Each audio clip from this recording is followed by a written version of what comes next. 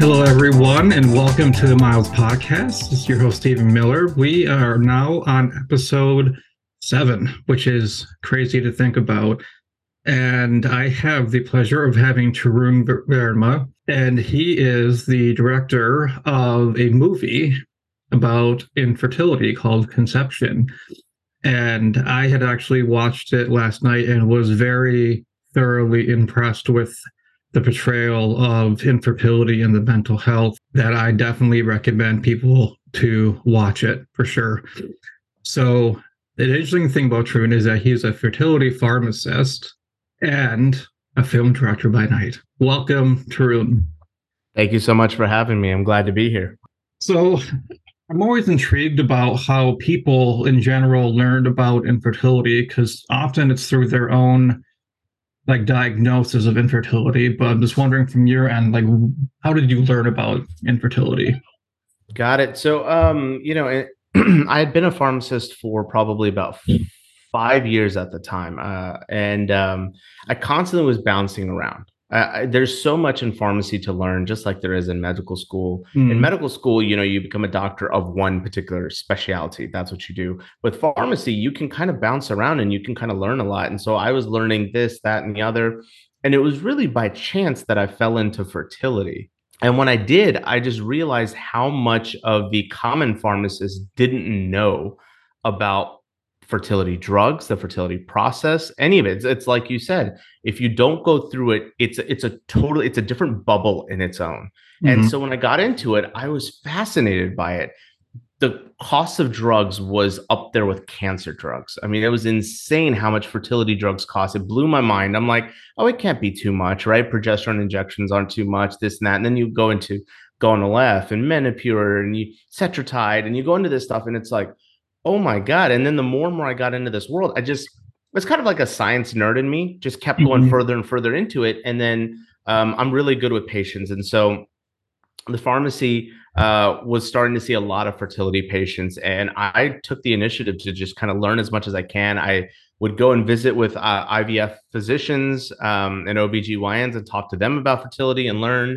And the biggest thing is when the patients start coming in, they'll start asking you questions. And the last thing you want to do as a pharmacist is say, I don't know. So, they were asking me questions left and right. And I'm like, oh, crud. Like, I need to become a subject expert matter very quick in this if I want to be beneficial to my patients, if I want to help them. So I started learning everything. And then, from everything from the price of the drugs to the fact that a lot of doctors kind of tiptoe and will tell you get your medications overseas because it's significantly cheaper, right? Officially, I can't say that, but and I can't officially say that doctors told me to tell patients that, but it's a reality of it. You go overseas, the medications are like a fraction of the cost. Now, the medical procedures all still say the same. You can't really do those procedures outside the country. That is kind of in-house. But it just the amount of money couples pay to have children, it is something that really struck a chord with me. So I never went through anything having to do with fertility, but it just affected me really hard to see this. And that was it. There was no going back. I mean, for the next 2 years, I was immersed into this world. I did so much education training, and I tried to help as much as I could. And it's a grueling process because there are some happy stories that come of it, and then some not so happy stories. And that's, and it's unfortunate because I don't think that in my entire time there was ever a couple that I met that didn't deserve to have a child. And that's just so heartbreaking. All of them are great couples, great people, and it was heartbreaking. Yeah. So, Well, and the cost of it, and it was funny because when I watched your movie last night and doing the shots, I mean, I instantly comes back to memory of the dial. I'm like, oh, that's Gonal-F. Yeah. It's like you remember. It's like it was yesterday. Yep. And it's crazy to think about the Menopur, and remembering mixing the stuff together and and the cost of it, it's a crazy thing to think about is you're already paying quite a bit of money for just doing IVF. And now you're putting at least $2 or $3 grand on top of that, just for medications. Yeah, and that's And conservative. That's a good yeah, number, to be honest. yeah, That's it's very very high. It's much higher than that. So yeah, it's just a very very crazy world. And then when I looked into the drug companies and why they were pricing things the way that they were, it was, to me, it's ridiculous. It's very very ridiculous. But they know that they can, because insurance is, for the most part, very few insurances in my time I mhm, saw will cover the procedure and the medications. Others all consider it elective, so it's all out of your pocket. So they know that they have you. And this is one of those areas where it's like, if you want to have a kid, this is what you have to spend. And so people will, right? This isn't yeah, like, hey, I can't afford a Mercedes Benz, I'll buy a Toyota, right? There's right. no coming down. It's an all or nothing thing in fertility. So I feel like the market and the industry kind of has couples locked down, and it's really unfortunate. So Yeah. I think that there's been a lot of other states because there's only 19 that have like the mandated fertility coverage, mhm. where insurance has to do it. I know Wisconsin is trying to do that right now, which is where I'm from. Like Building Family Wisconsin, like are trying to get legislation passed to help with access because if you think about like I just think about like minority populations, like and just people in general. Like I had heard a statistic like if you're making $100,000 or less, you cannot afford IVF. That's actually very true. Yes. Yeah. Hmm. So Hmm. and like you think about how many people do not make $100,000 or more, Yeah. like it is, an access issue. Well, For it's a socioeconomical issue as well, right? So yeah, people who have money, the wealthy, can afford this. And then those that don't have the means for it, that are, now nowhere near poverty line, but they're doing well, but they're not doing well enough. I mean, IVF is it's expensive. And then you take it one step further, and we leave the realm of IVF, and you're doing surrogacy and things like that. Forget about it. oh It's yeah, so expensive to do surrogacy, right? yeah, So I mean, I don't know. I think it's an interesting conversation to have as to where the government should kind of, because the insurance companies, they don't want to pay for this stuff. That's the bottom line. They don't want to right. do it. It's so expensive. They hate paying for anything as it is. And I don't know, just have it, forcing the government to have them to kind of push legislation, I think is an interesting thing. I don't know. I don't know Yeah. where this is all going to go. I think it's all fascinating.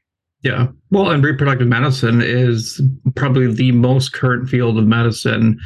Like it's only been around since what 1978. Yeah. Yeah, that was the first IVF child born was 78. So when you think about OBGYNs and cardiologists, like and how much has gone on in that field, it's been around for years and generations. And looking That's at true. I think there medicine, was a line in the film where they say, I wrote it in there specifically for that reason, where uh, getting pregnant is like a moving target. That's exactly kind of yeah, on mark, where you can take the medications, you can take this and that. However, everyone's body is different. It responds differently, it acts differently. Even what race you are really changes right, up your variability in your success rates, and it is incredibly difficult. So yeah, you said it's a new art for us, it's a new science for us. So we're still learning. I mean, even mm-hmm. using fertility drugs, your percentage rates are really low. And then, the interesting thing is, once you have a child via IVF, the odds of a woman getting pregnant the second time are infinitely higher. We don't understand why. It's almost Yeah, like, okay, the body, I guess, sort of prepared for pregnancy, got pregnant and delivered, and now the body's just sort of primed to accept another pregnancy. I've had so many friends that have done that. They've struggled through IVF, and then they finally had that kid. They finally had their kid, and then within a year and a half, got pregnant again naturally, and it was like, mm, oh, but that's a normal, common occurrence. yeah, We don't know. We don't understand why. We have theories, but we yeah, don't know. yeah. Yeah, there's only so much that we can actually tell. I remember a lot of fertility doctors, when couples would do transfers, and at least the one that, did our transfer, he just said, like, it's up to God's hands at this point. There's only so much you can do to help facilitate that meeting. Yes. And really, from that point on, like, still don't have like the answers or reasons why. Like, why does it not work? Why does it work? And Yeah. it's, we don't know, you Right. know? And that's kind of the way I wanted to, and I don't want to spoil the ending for anyone who's listening, Mm, but the main reason at the end of the film when they kind of talk about it, it's not her, it's not him, it's that's the thing. I didn't want to paint any one person in a bad light. mm, These are both people that I think you should be able to empathize with. Like you should understand where the guy's coming from and what all he's done, and then you definitely understand where she's coming from. And then there's no bad guy in the movie. It's just the yeah, situation that they're in, and sometimes it is like that. Sometimes it's nobody's fault. It just can't happen. right, yeah. So So you're a pharmacist by day. Like, what made you want to do like this film? I mean, I think it's a wonderful and great idea, and I love it. But what was kind of the thought process of I'm going to go ahead and do this film and highlight infertility? I've been a filmmaker since I was like 18. I love doing it in college, make little small films and things like that. And then I took a lot of time away to go to pharmacy school. Pharmacy school is not easy. And I went to pharmacy school, got trained, and it came out, started working. And then you become an adult and you have to pay bills. And I just worked for a very long time. And then finally, when I finally had a chance to slow down, I started getting back into filmmaking. It's always been a passion of mine. However, I'm big into comedies. I'm a comedy writer, which is ironic because that this Mm-hmm. movie is nothing like a comedy at all. And so, I was making films, comedies, and they were going to film festivals. They're doing really well. And had this film that I wanted to make. And we were going to have an actress fly down from New York to do it. And then I think it was April or March of 2020 happens where the whole entire country locks down due to COVID. We were supposed to shoot in April, I think it was, and the country shuts down at the beginning of April. And I was just jonesing. I was jonesing to shoot something. Because again, I'm a pharmacist 90% of the time, 95% of the time. I make a movie once a year, once every 2 to 3 years sometimes. So I was just jonesing. I was so ready. And so I had this idea for a fertility movie that I wanted to do. And there was and everything that you kind of saw in conception was based off of everything my patients had told me in a HIPAA confidentiality proper Yeah, way, of course. for sure. But those were all stories, those were all trials and tribulations that my patients had told me about. And it always had been just swimming up in my head. And, for a while I didn't write it. And I think there were a million reasons not to do it. One, it's a woman's story. Who am I as a man to tell this story? For a long time, I was like, I'm not going to make this thing. There's going to be a film I'm going to watch a week from now, a month from now, and it's going to be a woman filmmaker who's going to tell the story, and she's going to probably do a better job than I would have done. And so I just waited and waited, and I would write my little comedies. But then when COVID happened, I was jonesing, and that was the only story that just sat with me. It didn't leave me. And I told my wife, I was like, I'm going to give it a shot. I'm going to write this thing. Even though I don't want to make it, people will probably come after me for it and say, hey, a guy making a movie about fertility, like, get out of here. This isn't right. But I wrote it, and my wife read it. She was like, this is compelling. This is very compelling. And then I showed a couple of other people. I have an inner circle of people, and they're Mm, mostly all women who read my work, and they read it and they go, "This is great." And I go, "Yeah, but I still don't feel like I'm the proper person to say to tell the story." And they go, "No, no, no, you are. You're the fertility pharmacist. Like you are there. You've helped so many couples. So many of those stories you've told us before are weaved into the narrative of this film. You mm, are absolutely the right guy to make this movie." I had never done a drama before, right? I'm a comedy guy. So yeah. I went, okay, as a director, this is very interesting to me to approach this completely new. And the guy, Kareem, who plays Vic, he had been in a movie with me before. So I knew what he could do and I knew he could get there. Mm, And Simran was a new find when we were doing the casting process. That's when I came across her. And it was COVID. Nobody had anything to do. And we would just workshop the scenes. week after week after week. I mean, it was fun because, we couldn't go anywhere, everything was shut down. So we just started running these lines, and both of these characters are not, both of these actors are not married. They don't have kids. IVF and pregnancy are so far disconnected from them that I literally almost had to walk them, like take their hand and walk them through this journey of what Mhm. couples go through and how they feel so that they know how to act it out. And so that was really fun. And they did a phenomenal job. And when we started doing these scenes, people would kind of come in, my inner circle would come in and watch the scenes and these actors doing it. And they go, and one by one, every single person said, "You got something good here." I mean, they're giving you gold. And Mhm. that was it, man. And then, we went through, we shot the whole thing. It was pretty amazing. And who knew as a comedy writer, I'd come to really like doing drama, but I really did enjoy the process of it too. It's funny how like major events kind of like push you to do things Yes. because it's ironic because like I've literally been reading a book called Nonsense, and it's like the power of ambiguity, and is by Jamie Holmes, and or yeah, the power of not knowing is what, not ambiguity, but you get that, like the idea.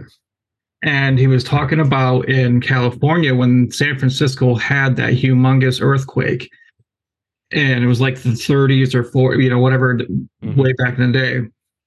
He said people were starting to get, either get married, like, or they were getting divorced. And he was saying like Interesting. because of like this catastrophic event, like that does not make any sense to them, like to in order to resolve like kind of like the unknown or an event that does not make sense of why this happened, people will try to resolve the issues by doing something that you want to do, right? It's more of a Interesting. driver. And I had recently, yeah, actually, this recently happened to me because like my best friend's mom passed away on the 29th of January. And I have been literally talking about leaving my job and trying to find something else. And it was like a week after that like I found a job. I ended up just shooting the gun, and now I have a new job coming up. Fantastic. But it was it to me, I kind of look back and I read that, I'm like, that kind of makes sense because that was an event, and trying to make sense of everything, you resolve it in your own way by, okay, now I need to do something about it. But No, that so makes on a complete sense. very roundabout way, COVID probably was the catalyst to like, I'm finally going to do it. you know? Yeah, no, absolutely. I mean, what I was going to shoot originally was supposed to be a rom-com based piece. And so when Mm. that went away, it was like, this is the only story that was up here, that was swimming around up here. And it was like, okay, I have no excuses now. We have all the time in the world. We're all shut down. Let's write it. And I kept thinking, I was like, okay, I may not have to make this thing because I'm going to see this on TV one day. I'm going to see it. Someone's going to do it. No one did anything. So I was like, okay, let me go through and do it. So and the movie did turn out, great, and and, Yeah. and the response has been fantastic across the board. Fertility and the non-fertility world have liked the film. So So what was it like to educate the main male character, Vic, like it on the mental was. health piece of it? Just because I think from the male piece, right, that's something that hardly ever is talked about, right? But you did an excellent job of portraying the male side of mental health, of infertility. But like I said, I'm just curious about like those conversations. What I really wanted to do, and it was half for fertility, half for the other side of filmmaking, which was I didn't want to portray the man as a typical alpha male. I don't like, Yeah. I'm not that kind of male myself, so I don't like to write those roles. It's just, maybe if they let me make Expendable 6, yeah, sure, I'll write that, right? Right.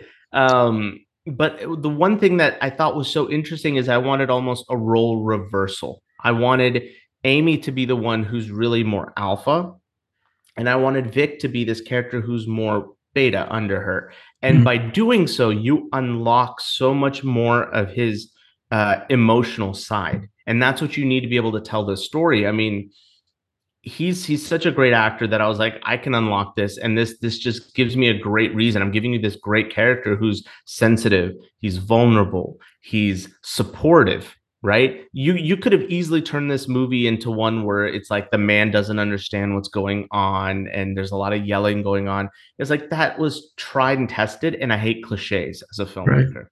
So it was like, let's give him a sensitive edge. And so when I told him that, it clicked to him almost immediately. He goes, and he's not like that at all. He kind of is like an alpha male, but as an actor, he Mhm. was like, that is so interesting to explore that sensitivity to it. And you know, as the film progresses and progresses and progresses, it's almost like you almost kind of turn the tables. You're seeing the film more from Amy's side in the beginning, and then towards the Mhm. end, you start to see more of the film from his side.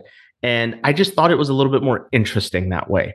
Not, I didn't want to, luckily no one has said anything about this, but I didn't want anyone to go, oh, you shortchanged Amy at all, Right. but by portraying the male so much. But it just, I found it just to be more interesting as a writer, because the audience, I feel like, has seen a woman go through it, right? Either they themselves who are watching the movie have seen it themselves go through it, a friend go through it, but rarely do you ever see the man go through it. And I just thought it was so interesting. And some of my favorite scenes are the ones that are just focused on him, and you just see the, you know, the veins and his muscles twitching, and the stress really built up in his face. And it was just, it was awesome. And he took to the assignment really well. It was Yeah, fantastic. absolutely. So Like he did a phenomenal job of portraying that and the frustration and like the, you know, what I've always said, like we're all professional hoop jumpers, you know, because you're trying to get insurance to cover something, you know, like, yeah, and, you know, that's the trial and tribulations of the ups and downs of IVF yeah, and absolutely. everything. So I'm assuming that one of the biggest things that you were trying to accomplish is to kind of, like we said before we start recording, was more of like getting that awareness into spaces that necessarily infertility has not been in. Well, it's just, you know, for a long time, fertility was a closeted issue. You know, I'm South Asian. Amongst minorities, it was a faux pas issue. Like, it's a very taboo thing. You don't Mm, talk about it. It's embarrassing. A lot of women associate that with a decrease in their self worth, right? If you can't right. have a child, what good are you as a woman? And so, but now as a society, we're starting to see people become more and more vocal about it and normalize the discussion. And so, I remember the first draft when I wrote this film. My wife goes, it's too medical based. It plays like a how to on how to go through fertility in terms of like a science thing. Yeah. So she goes, you need a different angle. And then when I zeroed in on the emotions and the emotional core rather than the actual medical piece, then it was like awareness and sort of showing the reality of it. And then two, just making a compelling drama, right? At the end of the day, this is a film, like we want to get it far. If it was just an instructional and an educational, it wouldn't go very far. I wanted the mass to be able to see this movie. Anybody who could sit down and go for the ride, yeah, it's a little bit of a dark ride, but it's compelling and it's just good filmmaking at some point. And so yeah, that was a hope there. So Yeah. That the vehicle that you like, the media that you use, like the film, people can sit down and watch that. Like, you know, like you don't mhm. have to have infertility to develop an understanding or an awareness of like what that might be like. And I think amongst the people that have gone through infertility, on some level, I agree that unless you've gone through it, you truly don't know what that's like. But part of me disagrees with that though, too, because I've never had cancer, but I can imagine what that would be like if I was diagnosed. Right. And I think it's the same Right. thing like that we could do with infertility is like they may not have infertility, but we can maybe have an understanding of like what that might be like.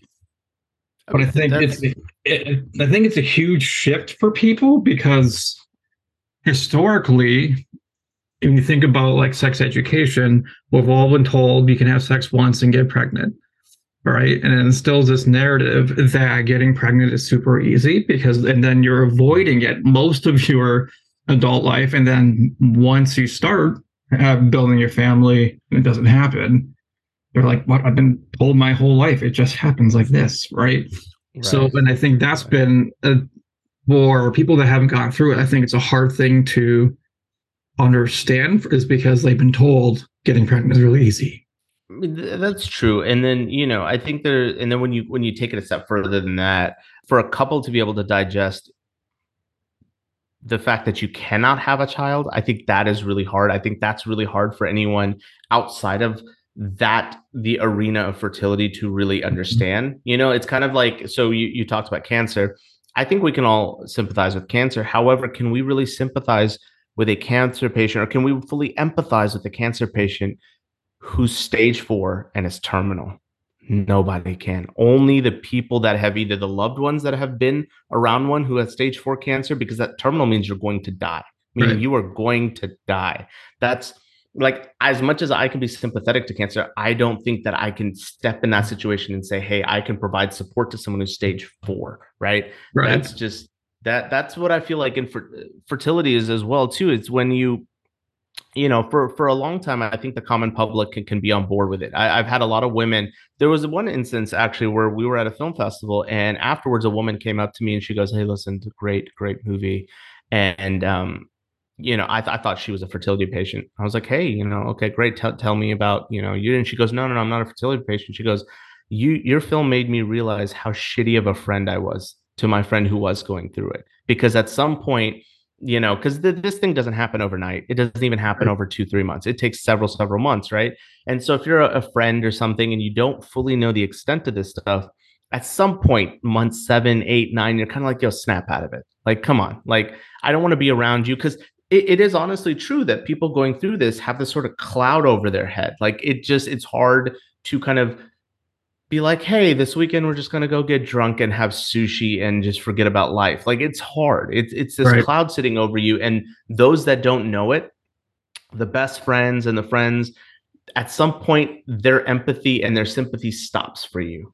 And because they just don't get it. They Right. just don't get it, right? And so I wanted to kind of speak true to that part too as well, and bring a little bit more depth to that and say, hey, this is more intense than you think it is, you know? And yeah, the response from some people that I got, and like that lady, she was just like, I'm gonna go call my friend after this. Like, this is like, I feel horrible about maybe some of the things I said. Not that she said anything terrible, but Yeah. maybe some of the things that she said kind of flippantly. She was Yeah. just like, I feel so bad about it now. Yeah. So And I think you did an excellent job of interweaving the common platitudes or like the anecdotal evidence, the sayings of you can have my kids or enjoy mhm. your sleep while you can. Couples going through infertility would love to not have any sleep. They would Yeah. love to have, the different lifestyle change that you have to do as a parent. And you're also, I mean, acknowledging that some of these couples have been at this for years. Mhm.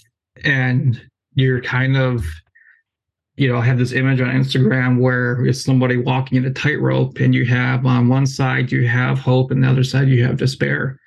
Yeah. And you're really in the middle trying to balance that. You don't want to be too hopeful because you're going to fall and crash, but then you're also worried about being in despair because no one wants to be in that state of mind. No. I mean, So that yeah. balancing act, yeah. It is it's and all those things again, even the funny bits, they were all things that I wanted at every facet of this film to be true, right? So Yeah. yeah, couples, and that just goes to show you what we were talking about before, when the friends are like, oh honey, you could have one of mine, and it's like, those are common things that are said that seem innocent to the party that said it, but it's actually kind of insulting and kind of a jab to the couple going through it, right? Right. And you think you're comforting them, but it's not comforting to say that stuff. And so even those little things, I was like, if you pick this thing apart, I wanted it to be just accurate down to the bone, to the DNA of what this process is. Yeah. Yeah. Absolutely. Yeah. Because the odds of success are very low regardless. You could do it 4, 5, 6 times, right? If you're lucky and you have the money. But hope is the one thing that at every facet of the process. Your nurses, your doctors, the surgeons, the pharmacists, the counselors, the social work people. They want to maintain hope, and that's what we have to do for that population is maintain hope. Now, I know my field doesn't really go that extra step when it Yeah. comes to that. I don't give the cookie cutter ending. I gave an ending that I thought was realistic, smart, yet still hopeful. So I still kept it hopeful, Yeah. and it is a hopeful ending. And you do walk away kind of with this sort of semi-sweet smile with it, when the movie ends. But it doesn't happen exactly the way you think it happens, but it does. And so, but hope, that's the thing we cannot take away from this population base. And we have to maintain that. I've talked to fertility advocacy groups. That is their number one goal too. I've approached fertility groups to say, hey, if you can use this film to help fundraise, to pay, to raise funds to help pay for couples go through this, like, let's do it. Anything to give hope. That's kind of the big key there. Yeah. Yeah, absolutely. So I have one last question. Yeah. What words of advice would you have for men that are going through this fertility journey? I would say, first and foremost, put her in front of you. You know what I mean? What she is going through, if you think you're going through it and it's bad, imagine how much worse it is for her. This is a woman's issue, right? I love that you have this podcast and you're taking a different angle on it because men do go through it. I've seen a lot of husbands come in and they're on top of it. They're like this, that, and this is how we're going to do it. And, men always retreat to a very rational place when things Mhm. get tough. Women don't always. And so the thing is that their body is being taxed, their mental is being taxed, their spiritual is being taxed and tested.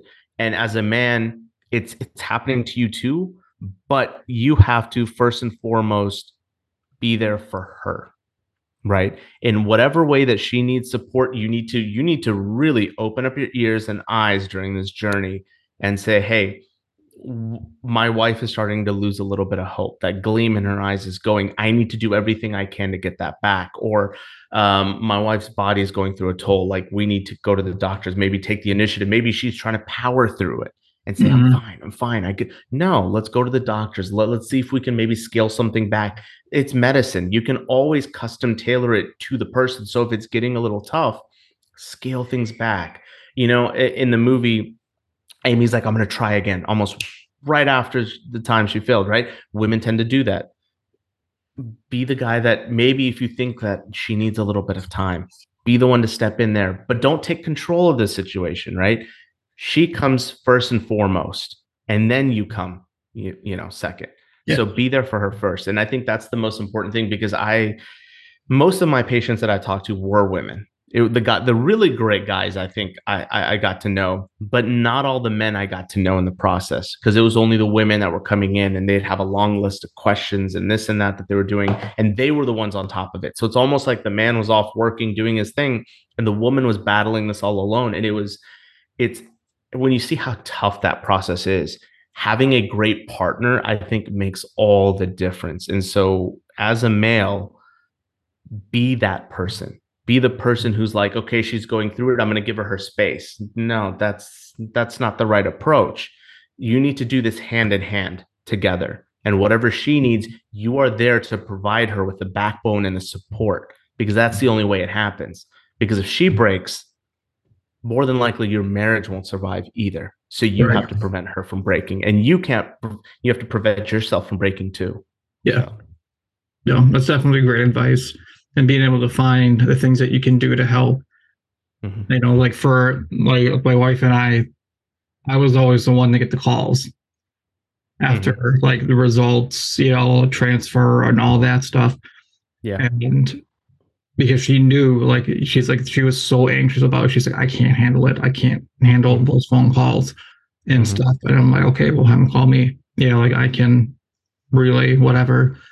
mhm. It's finding those things that you're okay with doing and being there and helping, where you can. Exactly. Yeah. Exactly. Yeah. Well, Tarun, I really appreciate your time. And everybody out there, I highly recommend sharing it, watching it, any way that we can get people more aware about infertility. And what better way than to watch a movie. And like I said, like, it was Thank you. really an excellent film and a really accurate portrayal of infertility. Thank you so much for having me. It's on Amazon Prime Video right now. So if you have a subscription Prime Video, you can now watch it. That happened very, very recent. So it's amazing to be able to get on a massive platform. That was always my goal, is to tell a story like this and then get it on, Hulu, Netflix, or Prime Video. And we did. And that's a big testament to how good this film is. So please go watch it, go support it, and share it with your friends. And hopefully along the way you learn something. And that's the goal. So yeah, absolutely. And thank you so much for having me on the podcast. This was great, man. Yeah, it was awesome. Thanks. Thank you for listening to the Miles Podcast. The Miles Podcast is on Apple, Google, Spotify, Stitcher, and Overcast.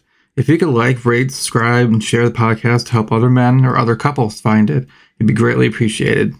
Be sure to follow me on Instagram and Twitter for updates on future episodes and more content related to infertility and family building. As always, if you'd like to be a guest, please message me on my social media or email at themilespodcast@gmail.com. And I hope that you will continue this miles-long journey with me.